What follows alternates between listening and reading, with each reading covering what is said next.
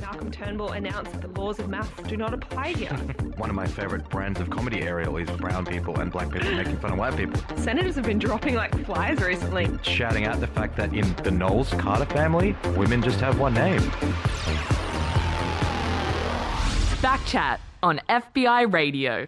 Backchat, yeah, on FBI Radio, 94.5, FBIRadio.com. You are listening to Backchat. It is the freshest wrap of news and current affairs on the radio. I'm your co-host, Osman Faruqi. Ariel Bogle. Welcome, Ariel. Hello. Hey, it's been a big couple of weeks in Australia because the Commonwealth Games have been happening. That's exciting. Was that a big thing? Have you watched any of it? I'm sorry to say, I got really heavily into the Winter Olympics, but I really was sleeping on the Commonwealth Games. Yeah, I've watched literally none of the Commonwealth Games. I don't know whether it's because I don't really watch TV that much, like other side from Netflix and Stan and that sort of thing. But I did kind of pay attention to a particular news story relating to the Commonwealth Games. It's the fact that all these players have kind of gone AWOL from the athletes' village, which, you know, is obviously the village in the Gold Coast where they're all supposed to hang out. So players have gone missing from Uganda, Rwanda, and Cameroon. In fact, 1 in 4 of the Cameroon contingent have disappeared from the athletes' village, and some of them didn't even rock up to their events. They just came to Australia and then they left. What do you reckon, Ariel? Is this a legitimate way to do the Commonwealth Games? Well, I mean, they wanted to see the Gold Coast, I guess. They wanted to enjoy some downtime in Byron. Yeah. Who can blame them? But yeah, I don't know. It's interesting. I guess we'll find out more of this story, whether they are, just went AWOL because they want to chill out somewhere else, or whether, in fact, they're going to be applying for asylum, for example. Yeah, so their visas that allow them to come here are valid until kind of the middle of May. So they're technically not breaking any laws or any rules when it comes to immigration. I don't think their contingents are that happy, the delegations that they've just disappeared. But they could just be partying, and maybe on May 15th, when their visas expire, they'll go to the airport and go home. But they may also seek asylum. And interestingly, there's actually quite a long history of players and athletes going to things like the Commonwealth Games and the Olympic Games and using those as opportunities to seek asylum. Nearly every Olympic Games since World War II has had players defect, particularly during the Cold War era. In the 1956 Melbourne Olympic Games, 61 athletes, mainly from Hungary, actually defected and sought asylum. So it's like a significant amount of people back then. And I guess the interesting thing, I think before the game started, Peter Dutton and a few immigration types were making a big deal about how they were going to stop this happening and they weren't going to use the Commonwealth Games as an excuse to seek asylum. But it's completely legitimate for someone to come here on any kind of visa, and once they're in the country, then apply for a protection visa. So there's no law breaking going on in that situation. That's right, yeah. There's a good article on The Conversation, in fact, laying this out. But it is, these athletes have a right under international law to seek asylum in a country where they've ended up. I think the Commonwealth Games sort of overseers have said that, they don't have visas to stay there. In a few weeks' time will be up. And at that point, they either have to leave, be here illegally, or have sought a protection visa by that date. Yeah, and like you said earlier, we don't quite know. We're maybe assuming that they may seek asylum. They may just have an awesome time partying for the next month. Hey, maybe they'll want to see more of the country than just the Gold Coast. No shade on the Gold Coast, but there's a lot of beautiful things to check out. A little bit of shade on the Gold Coast. I mean, if I came all the way to Australia from Cameroon or wherever, and I was just stuck on the Gold Coast, I'd be a bit gutted. There's other stuff I'd want to see. Yeah, I might duck up, and go see the Great Barrier Reef, for example. Absolutely, yeah. I actually think it's the most Australian thing ever to go on what is effectively school camp, right, for athletes, and then just kind of go a bit rogue and check stuff out. 100%. Yeah. Anything else about the Commonwealth Games standing out for you? Well, I think one thing that seemed very interesting and really promising was that the athletes and para-athletes sort of competed at the same time. There was none of this. We've got the Olympics and now we have the Paralympics. It was all run, simultaneously. And I think that's a really promising way for athletics in the future to be more inclusive, to give everybody the spotlight that they deserve as people in the prime of their condition competing for Australia. So I think the Olympics should take a good look at that. Cool. Yeah, I've actually got another fun Commonwealth Games fact, but you're going to have to stick around to the end of the show to hear it. But that's not all that's been happening in the world. It's not just been Commonwealth Games excitement. The big saga that is Facebook and its data policy, its privacy policies has been kicking around the news as well. What's been going on, Ariel? You're a tech expert.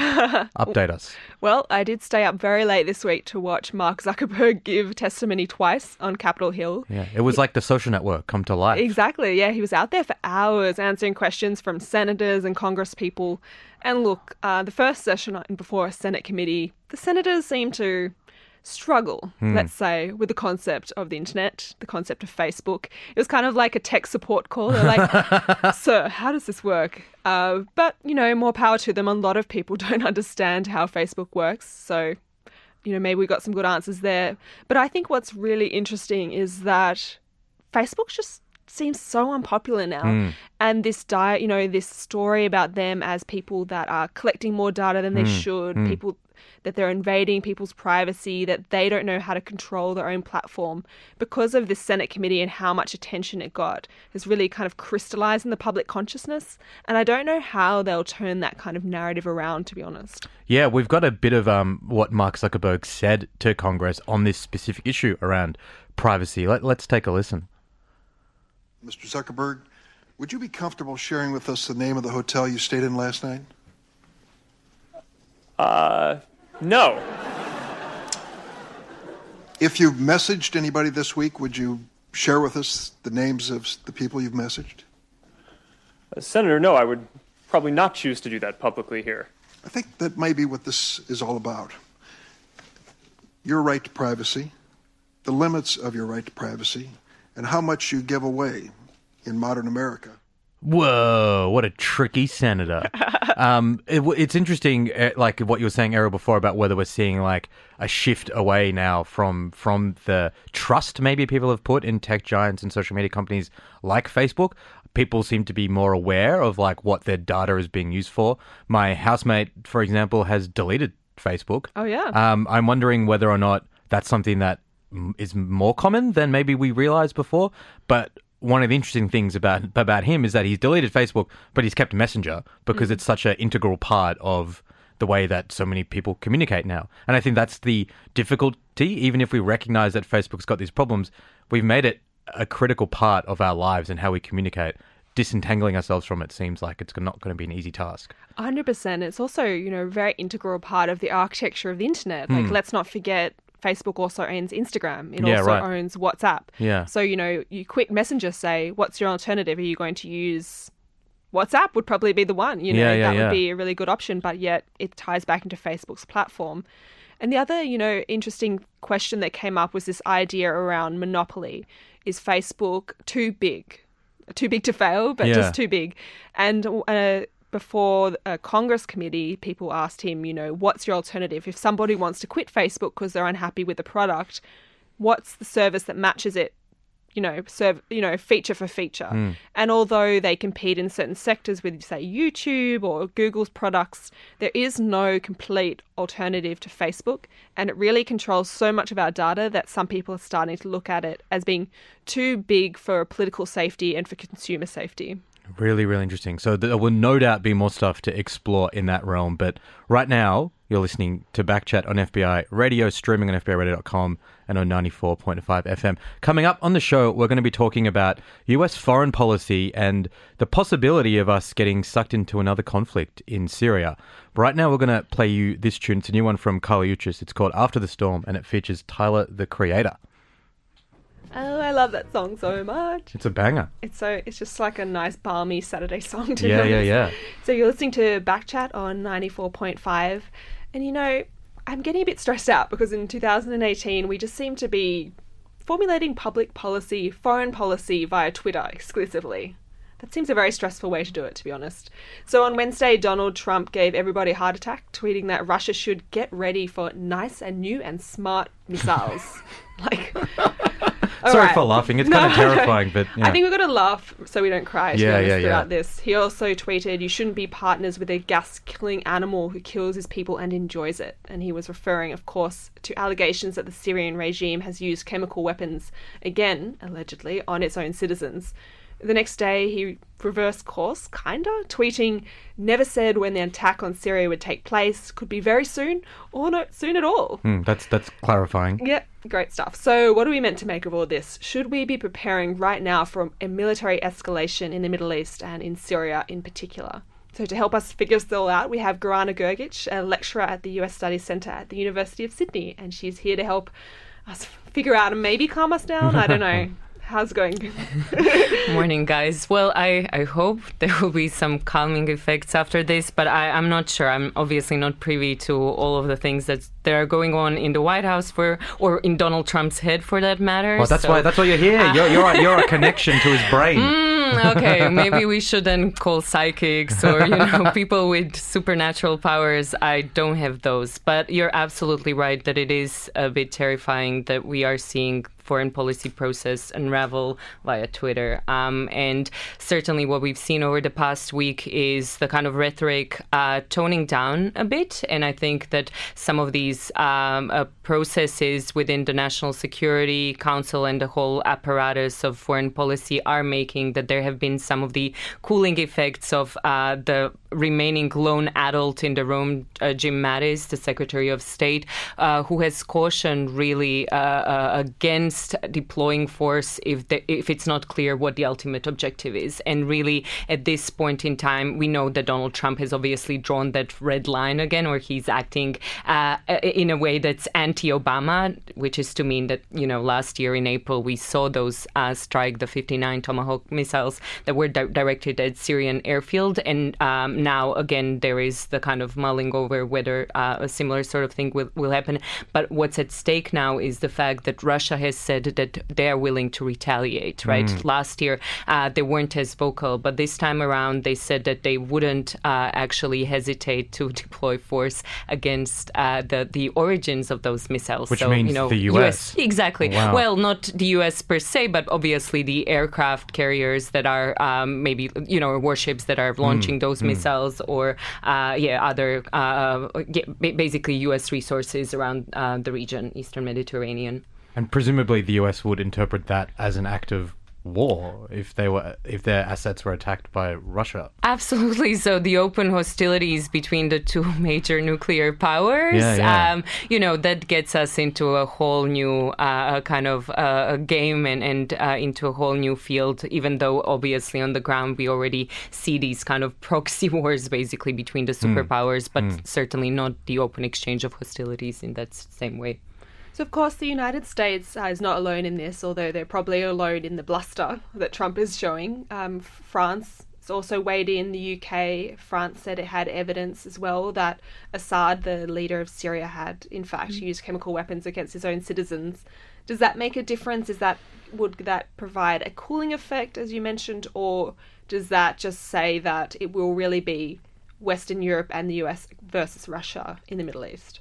Well, it certainly gives the United States that appearance of acting in a more multilateral way and having the UK and France standing behind them, knowing that, they wouldn't act alone.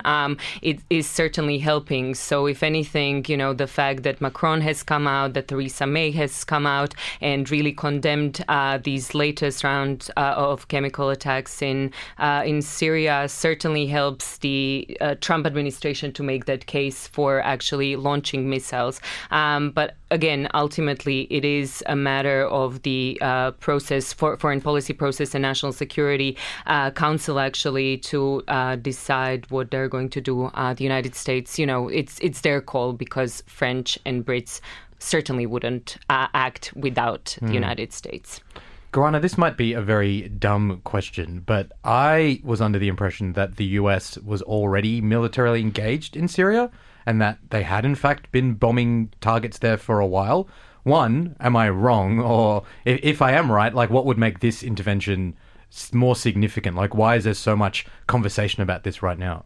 You're absolutely right. So the U.S. has been engaged in Syria since 2014, actually. So under the Operation Inherent Resolve, what a catchy name. And there was a multi-state, a huge coalition that was meant to actually target ISIL in both Syria and Iraq, actually. And over this period of time, so now we are close to actually 4 years, the forces were deployed in September 2014.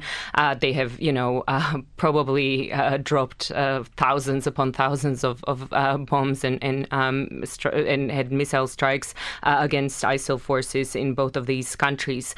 All of this has been done with the main objective of actually destroying and degrading ISIL.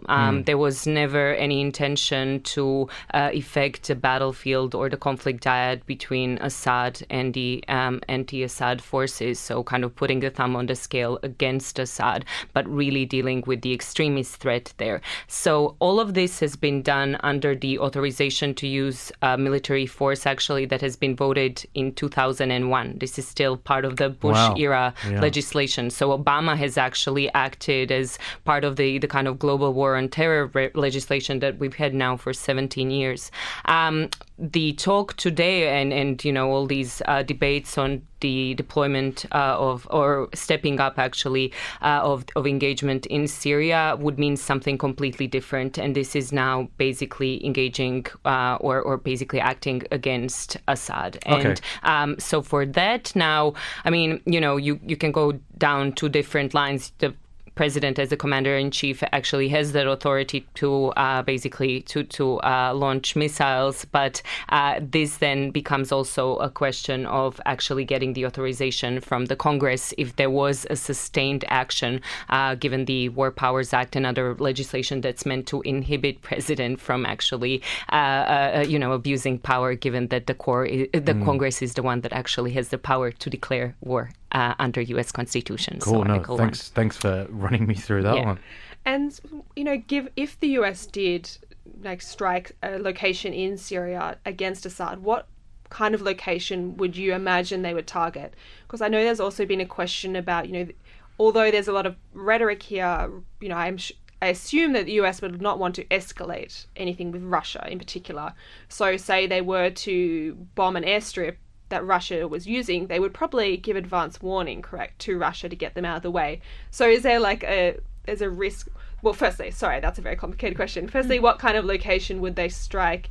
And secondly, would it be for show mostly over, actual effectively cutting off Assad's military power? That's a great question. And this is actually something that Secretary Mattis was getting to in his testimony in front of the House Armed Services Committee, where he said that the primary objective in Syria has so far been targeting ISIL, right? But if they were to strike, they would want to ensure that there would be no civilian casualties and that these strikes would be against Assad military and obviously those places that could be basically linked to chemical attacks. So airfields are one, air bases, also potential the factories or basically sites where there is a suspicion that the chemical weapons have been produced, either the sarin or chlorine or whatever was used just past weekend in this horrible attack in one of the suburbs of Damascus. So that's one thing. The other question on your on the kind of broader issue of what is the end game here, there's a bit of cynicism also going on here, because it's almost as if, okay, we've drawn this line. We might as well act and do something just to show, Assad that we are being serious, or maybe that we are even sending a signal to North Korea or to Iran, to just be prepared that if diplomacy fails or if you misbehave, that actually we are going to follow up with force. But in terms of what is it going to do to change, the balance on the battleground, I mean, the war in Syria is pretty much over. Assad is now getting out, getting those last pieces of country back under his control. all the major metro centers are under government control. Now it's only a matter of pushing out rebel forces, the opposition forces from those couple of pockets, especially, those that seemingly are big prizes around Damascus. Is this going to, the use of force here has nothing to do with actually getting to the negotiation table and trying to sway Assad to come to some sort of power sharing agreement, to actually meet some of the requests of the opposition, all those things that have actually triggered what has been now a 7 years long war. Gorana, I don't necessarily feel reassured, but I do feel much more knowledgeable now about the situation. Thank you for running us through all that. That's Gorana Grgic. She's a lecturer at the US Studies Centre at the University of Sydney. She's going to be sticking around because we've got some more US stuff to talk about in our last segment for the day. It's Backchat Roulette.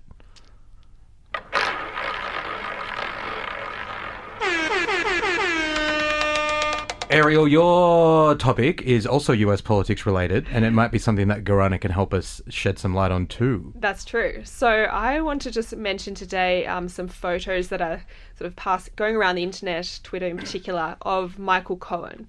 So he is Trump's lawyer. Maybe you can talk us through, why is he in the sights of the Robert Mueller investigation?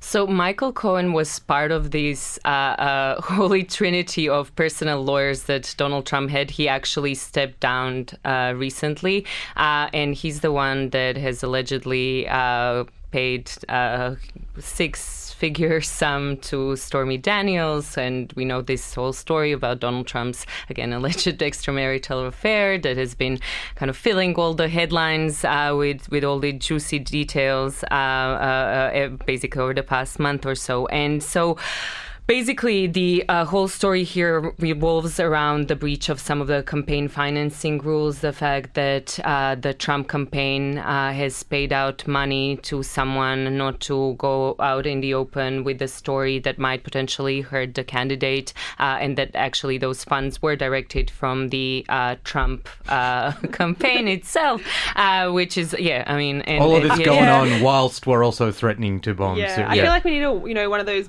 pin boards with all the red string going around. And I think we would all appear to be very crazy because everyone kind of comes together. I think Seth Meyers actually had a great sketch, just a couple of days ago about how everyone, this seems like the finale of some sort of reality or something where everything kind of pieces together. But basically, now what has happened with Michael Cohen is that he has become a subject of the inquiry, for Bob Mueller, but then also for the district attorney back in New York. And so what's been happening over the past week was that there was a raid of Michael Cohen's, I think, apartment, an office, and also a hotel room, I think, as well. Yeah. And so basically they're worried that he might be either destroying evidence or might be kind of fabricating or basically kind of collaborating with President Trump to obstruct justice. So my roulette is these photos of Michael Cohen on the streets of New York with his bros, and it looks like something out of Scorsese film. Other people have pointed out, it's a Goodfellas. They're smoking cigars. They've got big gold watches on. They've got it's just like a scene from a mob movie. And, if they wanted to look guilty, he could not have done better. Awesome. And Gorana, there's something you wanted to run us through as well. Well, it's still staying in the US. God, there are so many gifts that keep on giving with this administration and everything that revolves around it.